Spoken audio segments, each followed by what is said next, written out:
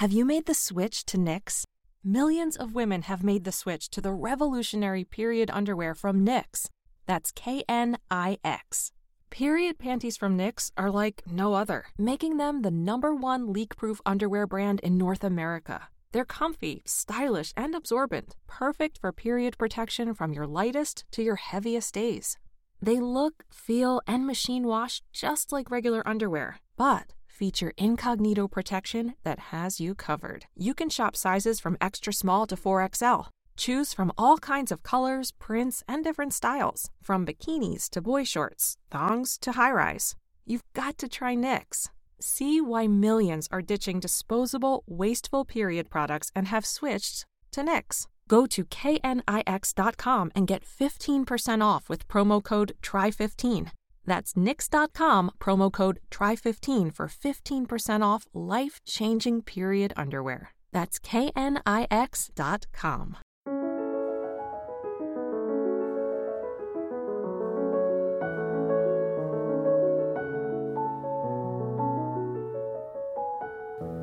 Hello, and welcome to the French History Podcast.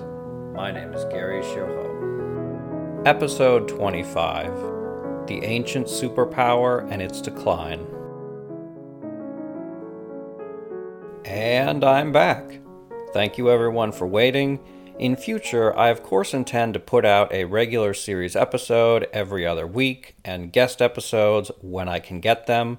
With luck, this podcast can put out an episode every week. Recently, I've been contacting a number of notable scholars who have said they will do guest episodes, so expect a slew of very interesting things to come. As you will recall from our last episode, Gallia largely passes out of history after the rise of Vespasian until the crisis of the 3rd century. There are occasional references to it in the Roman histories and a few stories from church histories, but our knowledge of Gallia over this 2-century period is extremely limited.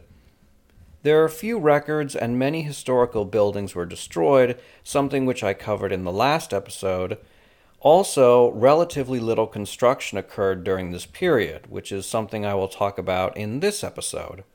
In today's episode, I'm going to talk about broad changes in the Roman Empire from the year 69, when Vespasian came to power and the Flavian dynasty replaced the Julio-Claudian dynasty, to 235, the beginning of the crisis of the 3rd century. These changes will bridge the gap between these 2 centuries and help explain why Gallia and the empire developed as they did. There are some references to Gallia along the way, and I will give specific updates whenever possible. However, when there isn't an official record, historians of the Roman Empire have been able to fill in some gaps and make some educated speculations on Gallia's development, which I will cover. So, the lost centuries isn't so much a black night as it is a fog, through which we can see shapes in the distance and try to guess what they are. I'm going to skip over a lot of Roman history while focusing only on those major changes and those changes that affect Gallia. If you want to know more about what happened in Rome, I suggest listening to Mike Duncan's classic, The History of Rome, since we are going to be blazing through quite a bit of history. With that said, let's begin. The death of Emperor Nero, the year of the 4 emperors, and the triumph of Vespasian was a pivotal change in the history of the Roman Empire. For just under a century, Rome was ruled by the Julio-Claudian dynasty. The members of this dynasty claimed they were divine and sponsored an imperial cult. The union of religion and politics meant that the Caesars were the foundation and ultimate authority of the Roman state. While Vespasian clearly won the throne through military might, ideologically he needed to cement his legitimacy. This is incredibly important because, as we shall see, Rome will have numerous dynasties and claimants to power, and each had to prove their right to rule. Upon ascension, Vespasian created the Lex de Imperior Vespasiani, or Law of Emperor Vespasian, which codified the Principate and officially gave the emperor unlimited power over Roman cultural, political, and religious life. Furthermore, Vespasian officially took on the title emperor, or in Latin, imperator, which is why some scholars refer to this as the beginning of the empire and the reigns of Augustus to Nero as the Principate.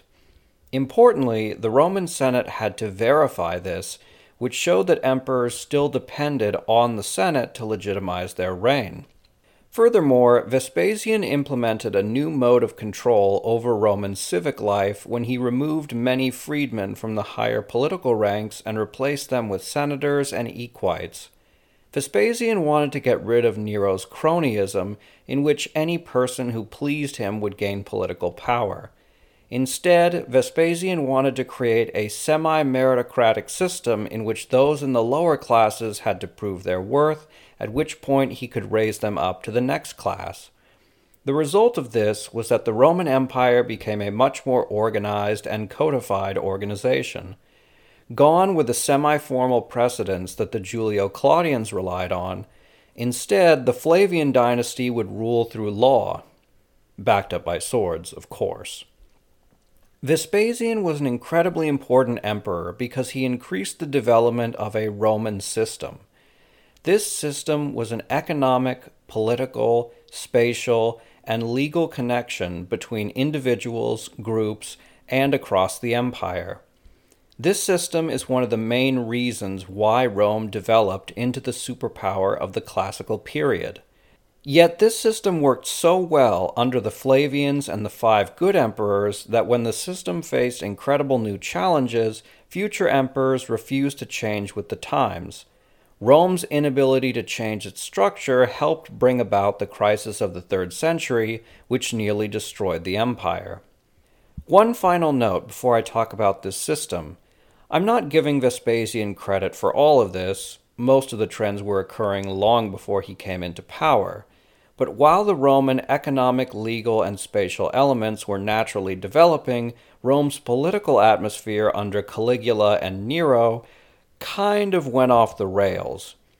Perhaps Vespasian's greatest contribution to the Roman Empire was that he allowed it to naturally develop without bankrupting the treasury in a costly war against the ocean or something crazy like that. The first part of the Roman system we need to talk about is its urbanization. Rome had a fondness for cities.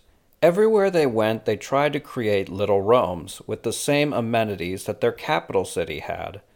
The very word civilization comes from the Latin civ, meaning city. When someone says one is civilized, it means they are a city dweller, whereas uncivilized means non-city dweller. Romans believed that living in a city gave one wisdom, since city dwellers had access to education, culture, and a political sphere that was less developed in the countryside. When Rome conquered a territory, they did so first with swords and then with the city. These cities created spheres of influence that brought in people from the countryside. Anytime a harvest went bad, more poor agriculturalists went to the cities where they became laborers or depended on public welfare. Meanwhile, successful farmers came to the cities because they could sell their stock at much higher prices and purchase goods from manufactories, which were often superior to homemade crafts. Cities served as the religious and cultural centers of a region, so that even people in the countryside came to them on a regular basis. Finally, Romans forced conquered nobles to adhere to their administrative functions in cities, which brought them under Roman surveillance while encouraging them to Romanize. Roman cities did 3 incredible things. First, they Romanized local populations. Second, they subjected the countryside to the city. Cities' immense size and wealth meant that the countryside came under their administrative control. Finally, cities generated wealth for the empire at large. We've already covered the first point quite a bit in our episodes on the Romanization of Gallia. Today, I want us to focus on the last 2. Vespasian raised taxes and restructured the Roman taxation system so that taxes were collected less arbitrarily. Furthermore, he restored communal lands, including in Gallia, while subjecting these lands to taxation. This was only possible because cities had become so powerful that administrators could collect taxes from the countryside. This expansion in the tax system meant that Vespasian was able to make up for Nero's extravagant spending and left Rome with a stable economy. which is pretty incredible because at the same time Vespasian was spending like crazy. Vespasian enacted a series of welfare programs which included care for destitute children and sponsored massive building projects in cities across the empire. But while this may seem extravagant at a time when Rome was struggling with debt, these projects actually helped the economy. Most of his spending furthered the development of a system which further urbanized the Roman Empire, which meant more people could be easily taxed, which meant more money was raised, creating a prosperity snowball effect. In his 10-year reign, Vespasian undid Nero's damage to the imperial coffers and even had enough money left over to sponsor Agricola's invasion of Britannia, which consolidated Roman rule there and opened up more markets to Roman goods. Vespasian also standardized the judicial system as part of his project to make laws across the empire uniform. Furthermore, he expanded the bureaucracy while cutting down on corruption. When he died in the year 79, he left behind a well-organized empire that, barring a catastrophe, could run itself. But then catastrophe struck that year, when Vesuvius erupted and destroyed the Roman city of Pompeii. Then a fire broke out in Rome. Then there was a plague. Just 2 years after ascending to power, Titus fell ill and died in 81, leaving the empire to his younger brother Domitian. Domitian continued many of his father's political ideas, which strengthened the empire at large. Yet he distrusted the Senate and the elite in general, who he viewed as conspiring against him and openly mocked them while asserting his own divine right to rule without their approval. He put Stoic philosophers to death. He held numerous treason trials and executed supposed political enemies. He named himself censor for life and tried to control the private morality of the Roman people. According to Suetonius, he was a sadist who killed his great-nephew, his wife, and his lover. In the year 96, he was assassinated, and with him the Flavian dynasty ended. Domitian was quickly replaced by the aged senator Nerva. 1,300 years later, the Italian philosopher Niccolò Machiavelli dubbed the emperors Nerva through Marcus Aurelius the 5 good emperors. And 400 years after that, Edward Gibbon used this moniker in his book The Decline and Fall of the Roman Empire, and it's stuck ever since.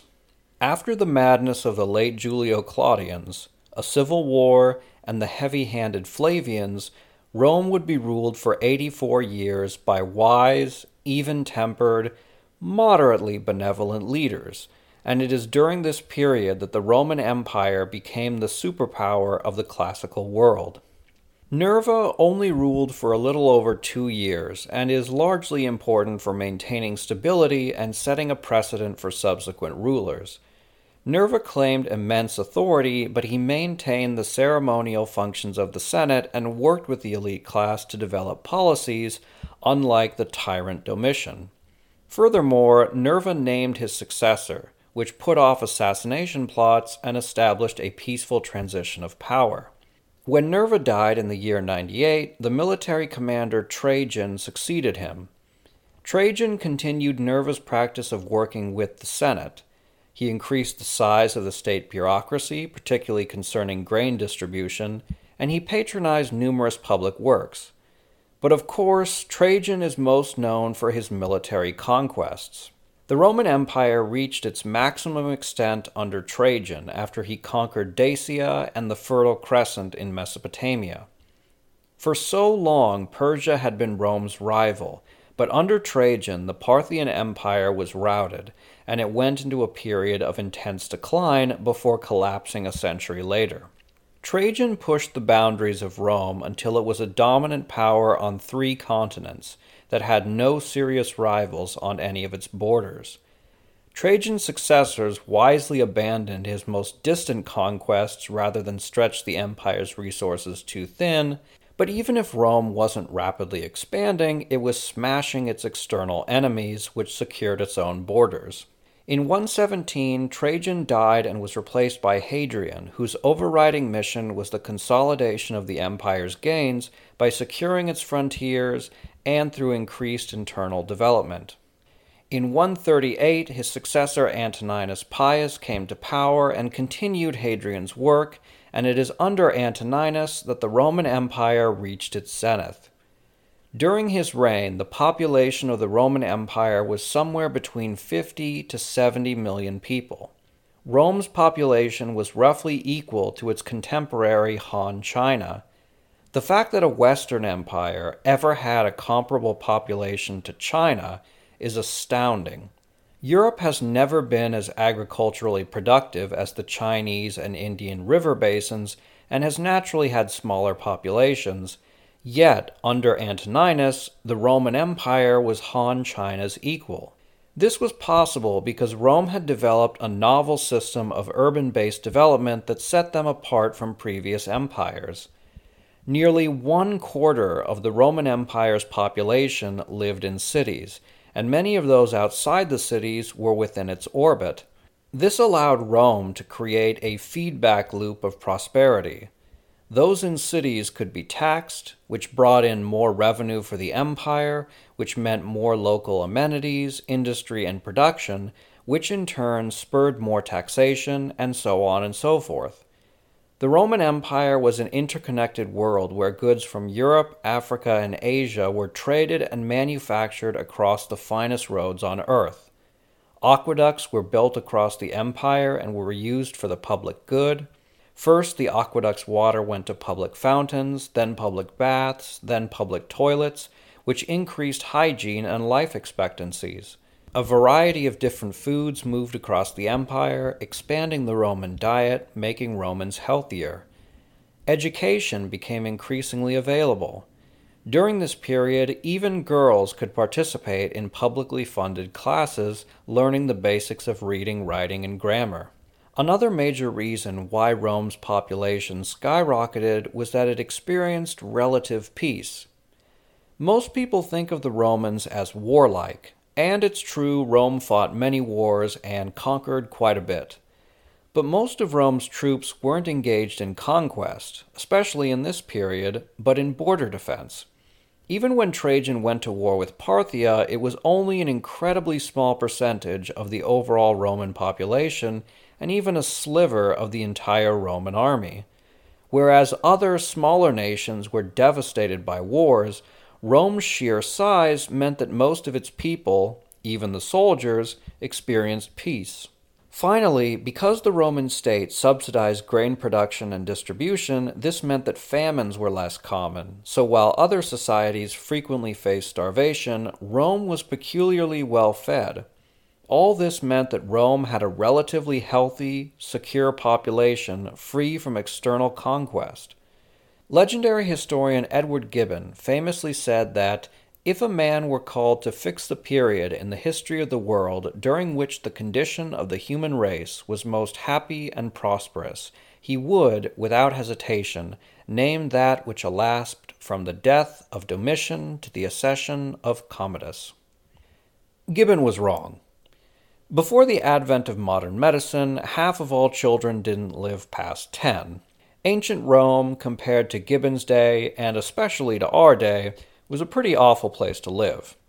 But, compared to nearly any other society in the world at the time, the Romans enjoyed a higher standard of living, hygiene, had longer life expectancies, were better educated, and had more access to entertainment. Nowhere was this system more beneficial than in Rome itself. Around 160, Rome had a population of over 1 million people, with some estimates going as high as 2 million. To put that into perspective, Europe didn't have a city that reached Rome's population until 19th century London, roughly 1,700 years later. Rome's largest chariot racecourse, the Circus Maximus, could seat 250,000 people. If it were still operating today, it would be the second largest sporting venue in the world behind the Indianapolis Motor Speedway. Under this period, Gallia prospered, and there were Roman circuses in Arelate, Lugdunum, Mediolanum Santonum, which would become Saintes, and Vienne. Numerous aqueducts were built across the country. Lugdunum alone had 4. At its height, Lugdunum's population may have reached over 100,000. To put that in perspective, Lugdunum, later called Lyon, declined like most European cities as the Roman Empire faltered. Lyon's population didn't reach Lugdunum's until the outbreak of the French Revolution 1,600 years later. Rome had accomplished a wonder. Its society's population, military, science, culture, all developed rapidly until it eclipsed all its neighbors and could only be compared with India and China.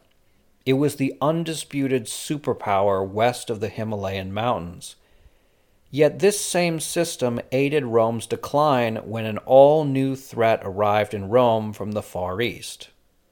In 161, the same year that Emperor Antoninus Pius died and was replaced by Marcus Aurelius, scholars in Han China reported an outbreak of smallpox. This disease made its way westward, across India and Central Asia until it arrived in Persia. In the winter of 165, a Roman army was besieging the city of Seleucia in the Western Persian Empire when they became infected. From there, the troops spread this disease, which became known as the Antonine Plague, across the Roman world. The same Roman system that caused the empire to blossom suddenly worked against it. Rome's legendary roads meant that the disease traveled faster and farther. Frequent naval trade meant that every port city was threatened with a new outbreak. The plague flourished in Rome's overcrowded cities and transferred from person to person at its public baths, fountains, and toilets. Festivals and civic functions meant one person with the disease would rub shoulders with 1,000 others. The army was particularly affected as men were rotated from one position to the next, and the plague devastated Rome's military. Even the countryside was impacted due to its close connection with cities. Death descended on the Roman Empire. The plague killed roughly 5 million Romans out of a population of 60 million. 1 out of 12 people were killed.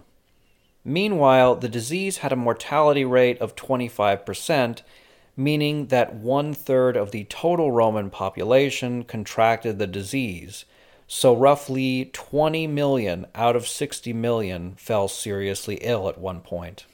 Death descended on the Roman Empire. The plague infected 20 million Romans out of a population of 60 million. 1/3 of all people fell seriously ill. The mortality rate was around 25%, meaning that 5 million Romans were killed, 1 out of every 12 people. Many cultures have faced epidemic disease and recovered, but for Rome, this disease dealt a massive blow to the Roman system. Increased taxable wealth in cities led to more government spending on urban development, which led to more tax revenue, which led to more urban development. Within a few years, the cities of the empire faced a massive population decline since they were particularly hard hit. Lower populations meant less taxable wealth, which meant less tax revenue, which in turn meant less government spending in cities. Less government spending meant that there was less building projects and less festivals. The Roman system was going in reverse. Like a great machine, the mechanisms of Roman greatness turned in the opposite direction. The feedback loop of prosperity turned into a feedback loop of poverty and destitution. In the midst of this devastation, a new German threat emerged, this time along the Danube.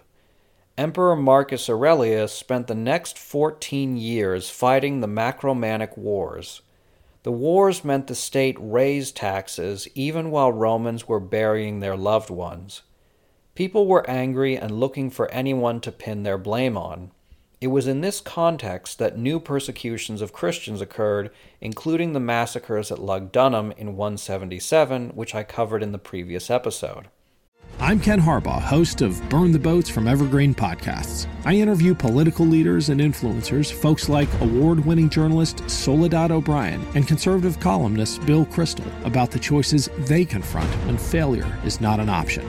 I won't agree with everyone I talk to, but I respect anyone who believes in something enough to risk everything for it. Because history belongs to those willing to burn the boats. Episodes are out every other week wherever you get your podcasts.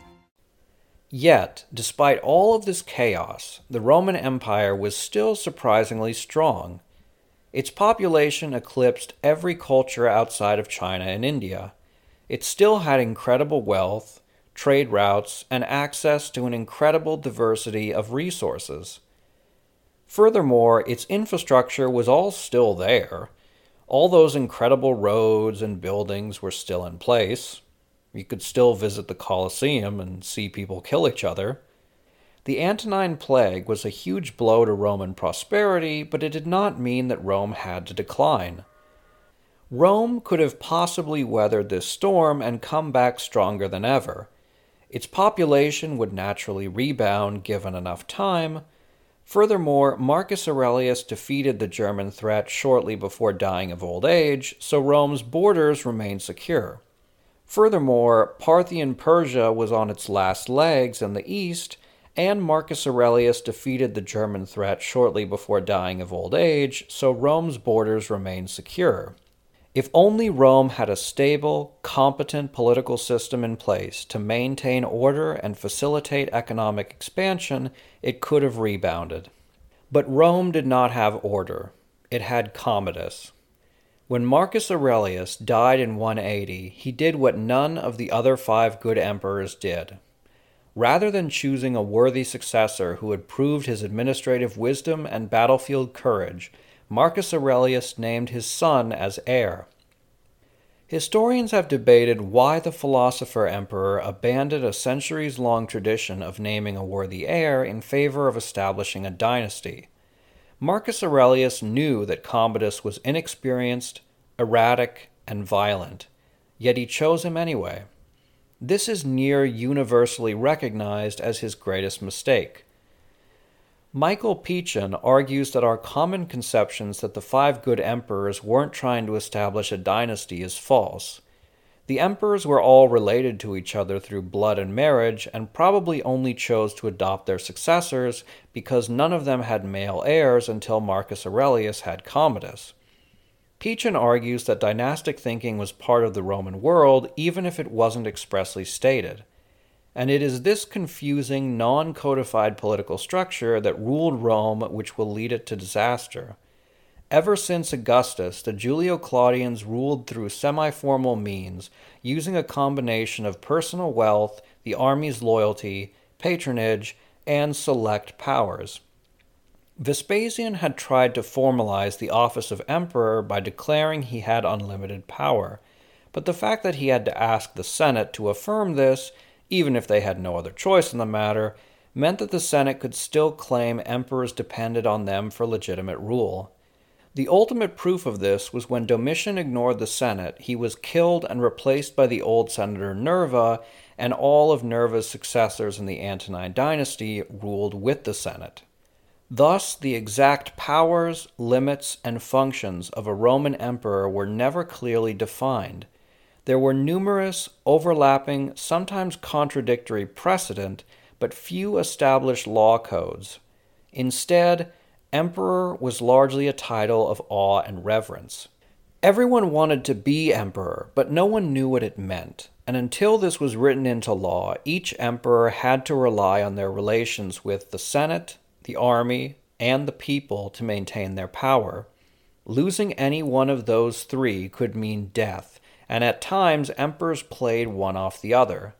This final point should explain much of the trouble that Rome will undergo. As Roman emperors use their popularity with one group to rule the others, chaos will erupt. As I said before, the Roman Empire didn't have to decline. The The Roman Empire may have had the best working society on earth when Marcus Aurelius died, but it had one major exception. Its political structure was a complete mess that propagated intrigue, conspiracies, and civil war. Commodus was everything his father feared. He was cruel and sadistic. He executed his sister and wife alongside other real and imagined enemies. Furthermore, he didn't bother governing the empire. Instead, he spent much of his time fighting in the Colosseum against opponents who wouldn't dare hurt him or against exotic animals. This was disastrous for the Roman political system.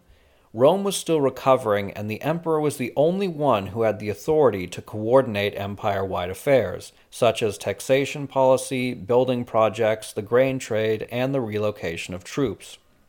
Gallia was buckling under the effects of the plague and increased taxes used to fight the German threat.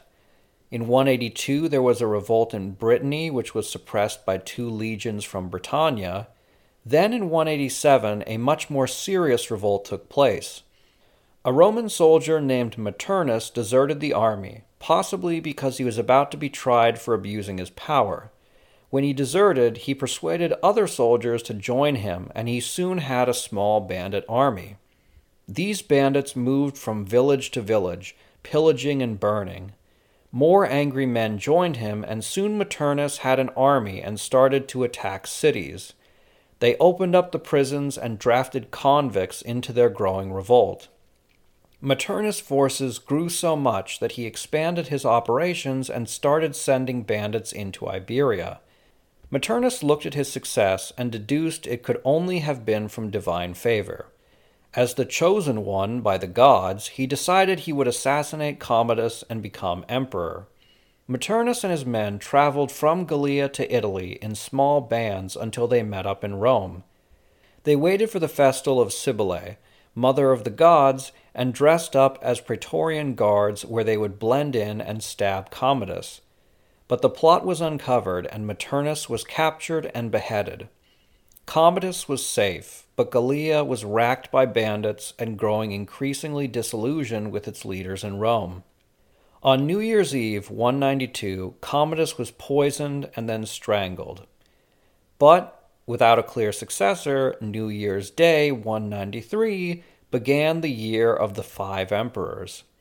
The first 2 emperors, whose names I won't mention, were assassinated in Rome, which opened the door for the popular governor of Pannonia, Septimius Severus, to declare himself emperor. Meanwhile, troops in Syria called for Governor Pescennius Niger to seize power, and he declared himself emperor. Simultaneously, in Britannia, troops were demanding Clodius Albinus to do the same. Severus had more wealth and power since he had the official backing of the Senate and controlled Italy, but he knew that if he left the peninsula to deal with any one threat, then the other general could march on Rome, and suddenly Severus would be in danger. Severus took a page from Caesar's book and decided to divide and conquer. He offered Albinus the position of junior Caesar with the right to rule Britannia, Gallia, and Iberia, and Albinus would be Severus' eventual successor. Albinus accepted, and Severus marched east and fought Niger for 2 years before he eventually defeated him. Now, Severus was comfortably in control of the empire. Technically, he had succeeded Gallia and Iberia to Albinus, but this was never a formal agreement, and they were still well under Severus' control. Albinus remained in Britannia and was largely isolated from the greater Roman world. In 197, Severus declared Albinus an enemy of the people, and he disinherited him in favor of his sons. Seeing no other choice, Albinus amassed his armies and sailed to Gallia. Severus amassed his own army and met Albinus at the capital, where they fought the Battle of Lugdunum on the 19th of February that year. This was a truly incredible battle. Cassius Dio recounts that there were 300,000 people, with 150,000 on each side. Modern scholars say that this is actually a reasonable estimate if we assume half were camp followers meaning that there were still around 150,000 men fighting the battle, or 75,000 each. Europe wouldn't see large-scale battles like this for another 1,600 years when the French revolutionary government enacted the Levée en masse and conscripted enormous citizen armies. The fate of the empire was at stake, and Albinus and Severus brought every man they could spare. The battle was a storm of chaos and death. Severus' 75,000 men met Albinus' equally sized force in a long line between the hills. Albinus' left flank collapsed, and Severus' men chased them to camp and slaughtered soldiers and possibly camp followers alike. Meanwhile, Albinus' right flank feigned retreat and pulled back behind hidden trenches filled with spears. The Severans charged after them, and many fell into the trench. The Severans finally halted, but now Albinus' troops were hurling javelins at them, causing them to retreat. Some retreated too far, and in their confusion they fell into a ravine. At that moment, a sub-commander in charge of Severus' cavalry was waiting on the sidelines, seeing which side would win the day. He decided Severus held more ground and led his men to charge against Albinus, whose forces broke. Severus won, but at a great cost. Both armies were decimated. There were likely more dead bodies in the fields outside Lugdunum than there were people in the great city. Cassius Dio recounts that the blood pooled into rivulets and tainted nearby streams. After the battle, Severus' men discovered the body of Albinus. He had committed suicide. They told Severus, and he ordered the body beheaded and the head put on a spike, which he took with him all the way to Rome as a warning to future challengers. Severus turned Rome into a more meritocratic and militaristic state. His aim was to reduce the power of the old nobility and create an army-based administration loyal to him. He reduced the number of positions available to senators and favored the equites class, who made up almost all of the new positions. The city prefects and praetorian prefects gained far more military, administrative, and judicial powers. Furthermore, Severus made 3 new legions, all of which were commanded by equestrians rather than senators. Finally, the equites were allowed to proceed through the ranks to any position, breaking the senatorial class's monopoly on power. To legitimize his reign, Severus claimed he was Marcus Aurelius' son, and of course, also a divinity. I'm sure this turned a few heads, but no one questioned this obvious lie because then they would lose their heads. By adopting himself into the Antonine family, Severus also made his 2 sons and heirs divinities and legitimized their succession. Septimius Severus ruled for 18 years and fought wars against Parthia and rebellions in North Africa.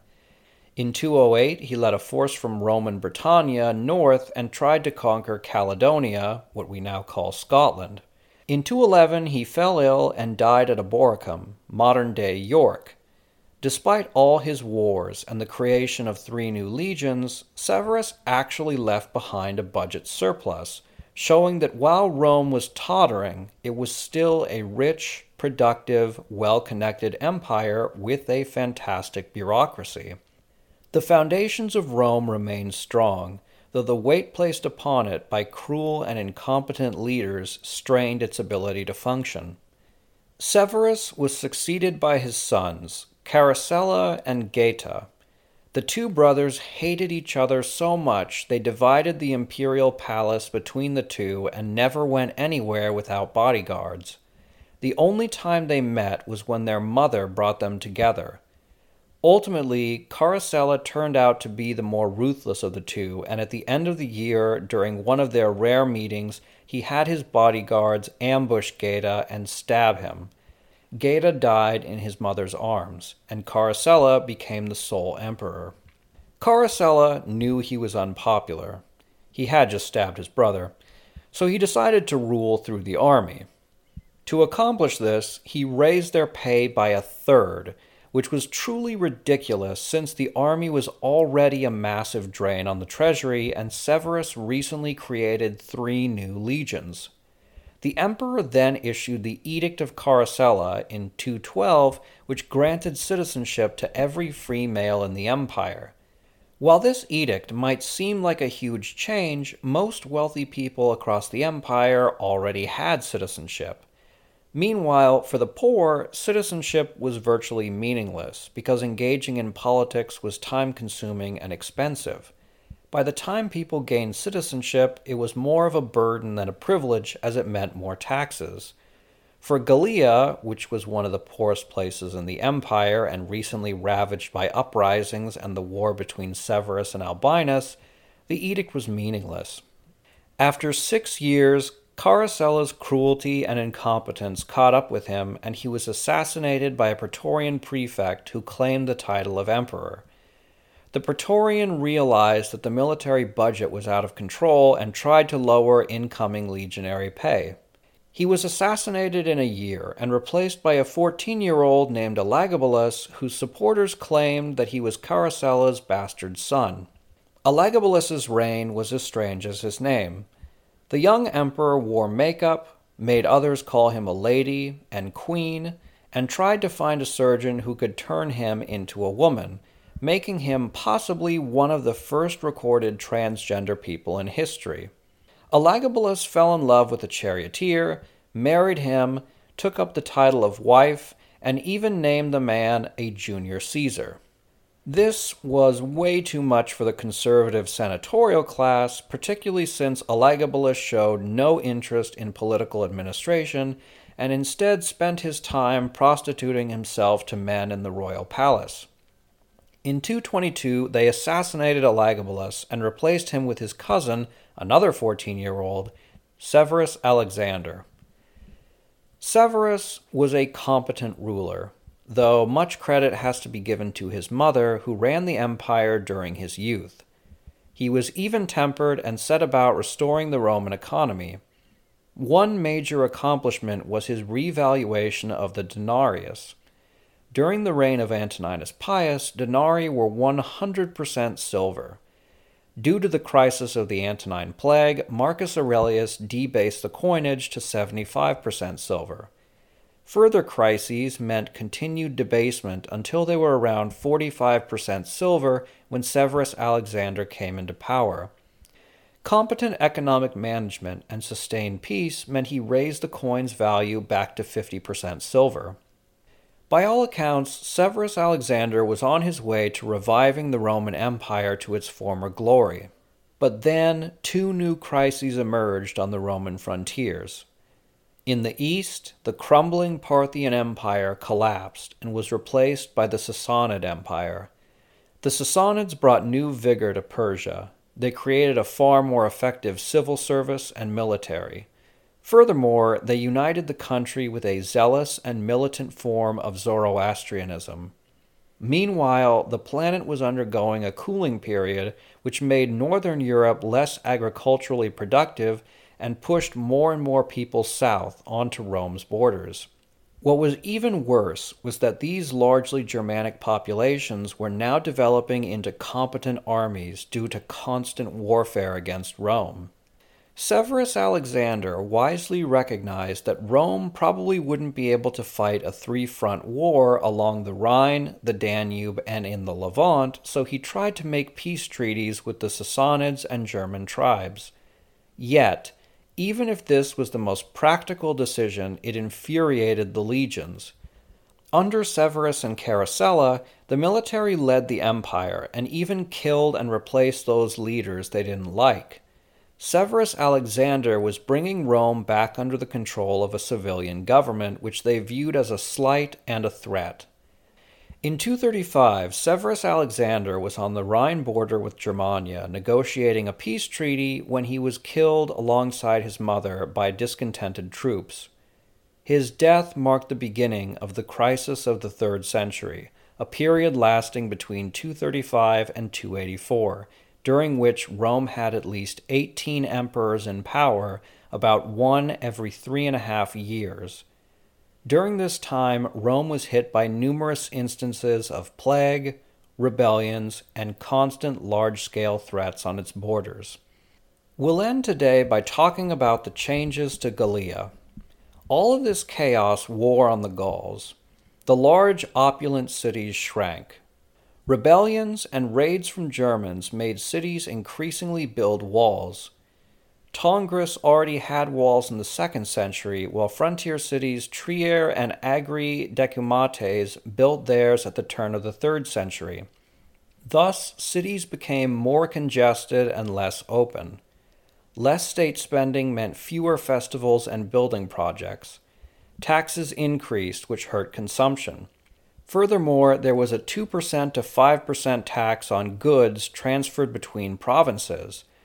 This old tax had a minimal effect on trade during Rome's good times, but now that economic recession was constant, Gallia bought less imports and exported less. Less trading meant less manufacturing of goods, which led to peasants abandoning the cities and living full-time in the countryside. The city-country divide meant the collapse of the villa system, particularly as later raids made undefended villas dangerous.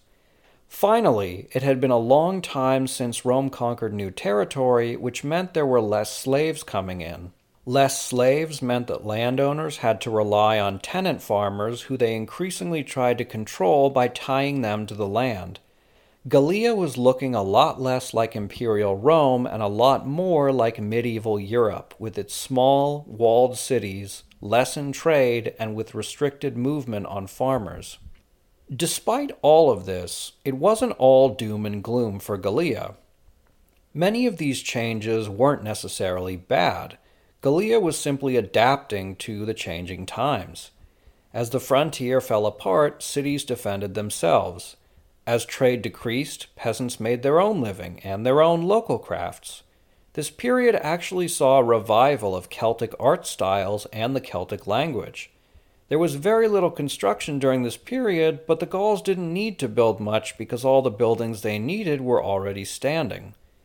Moreover, even though the populated urban south and center of Gallia declined, the Atlantic coast and the Rhine frontier actually grew. The Roman city of Bertigala, which we call Bordeaux, flourished as a center for Atlantic trade. Brittany's economy increased as well, since Gallia's western coast was far from the dangerous frontier and isolated enough that it didn't get many of the same plague outbreaks that occurred within the central Roman Empire.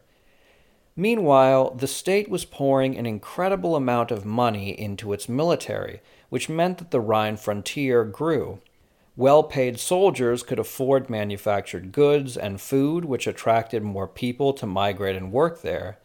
In fact, the Rhine region became a major exporter to Germania, Britannia, and Gallia proper and beyond. Gallia as a whole was probably doing much better than the empire at large when Severus Alexander was killed. But then everything changed with the crisis of the 3rd century. Gallia was perhaps the worst hit area during this period, and when Rome looked on the brink of collapse, Gallia decided it was time to make their own way. As always, donations keep the podcast going, so if you would like to make a one-time donation or become a patron, please consider doing so. Thank you very much for your continued support.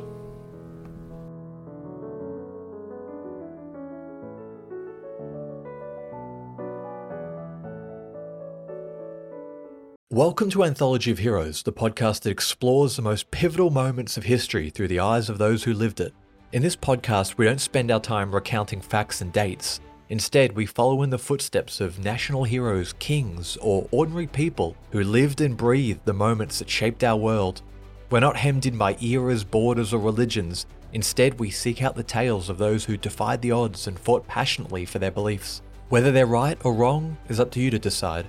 From Vercingetorix's doomed rebellion against Rome, to Osceola's unshakable war against the USA, all the way up to the inspiring Sobibor concentration camp uprising in World War II, each episode is an immersive listening experience, blending music and sound effects to really draw you into the story.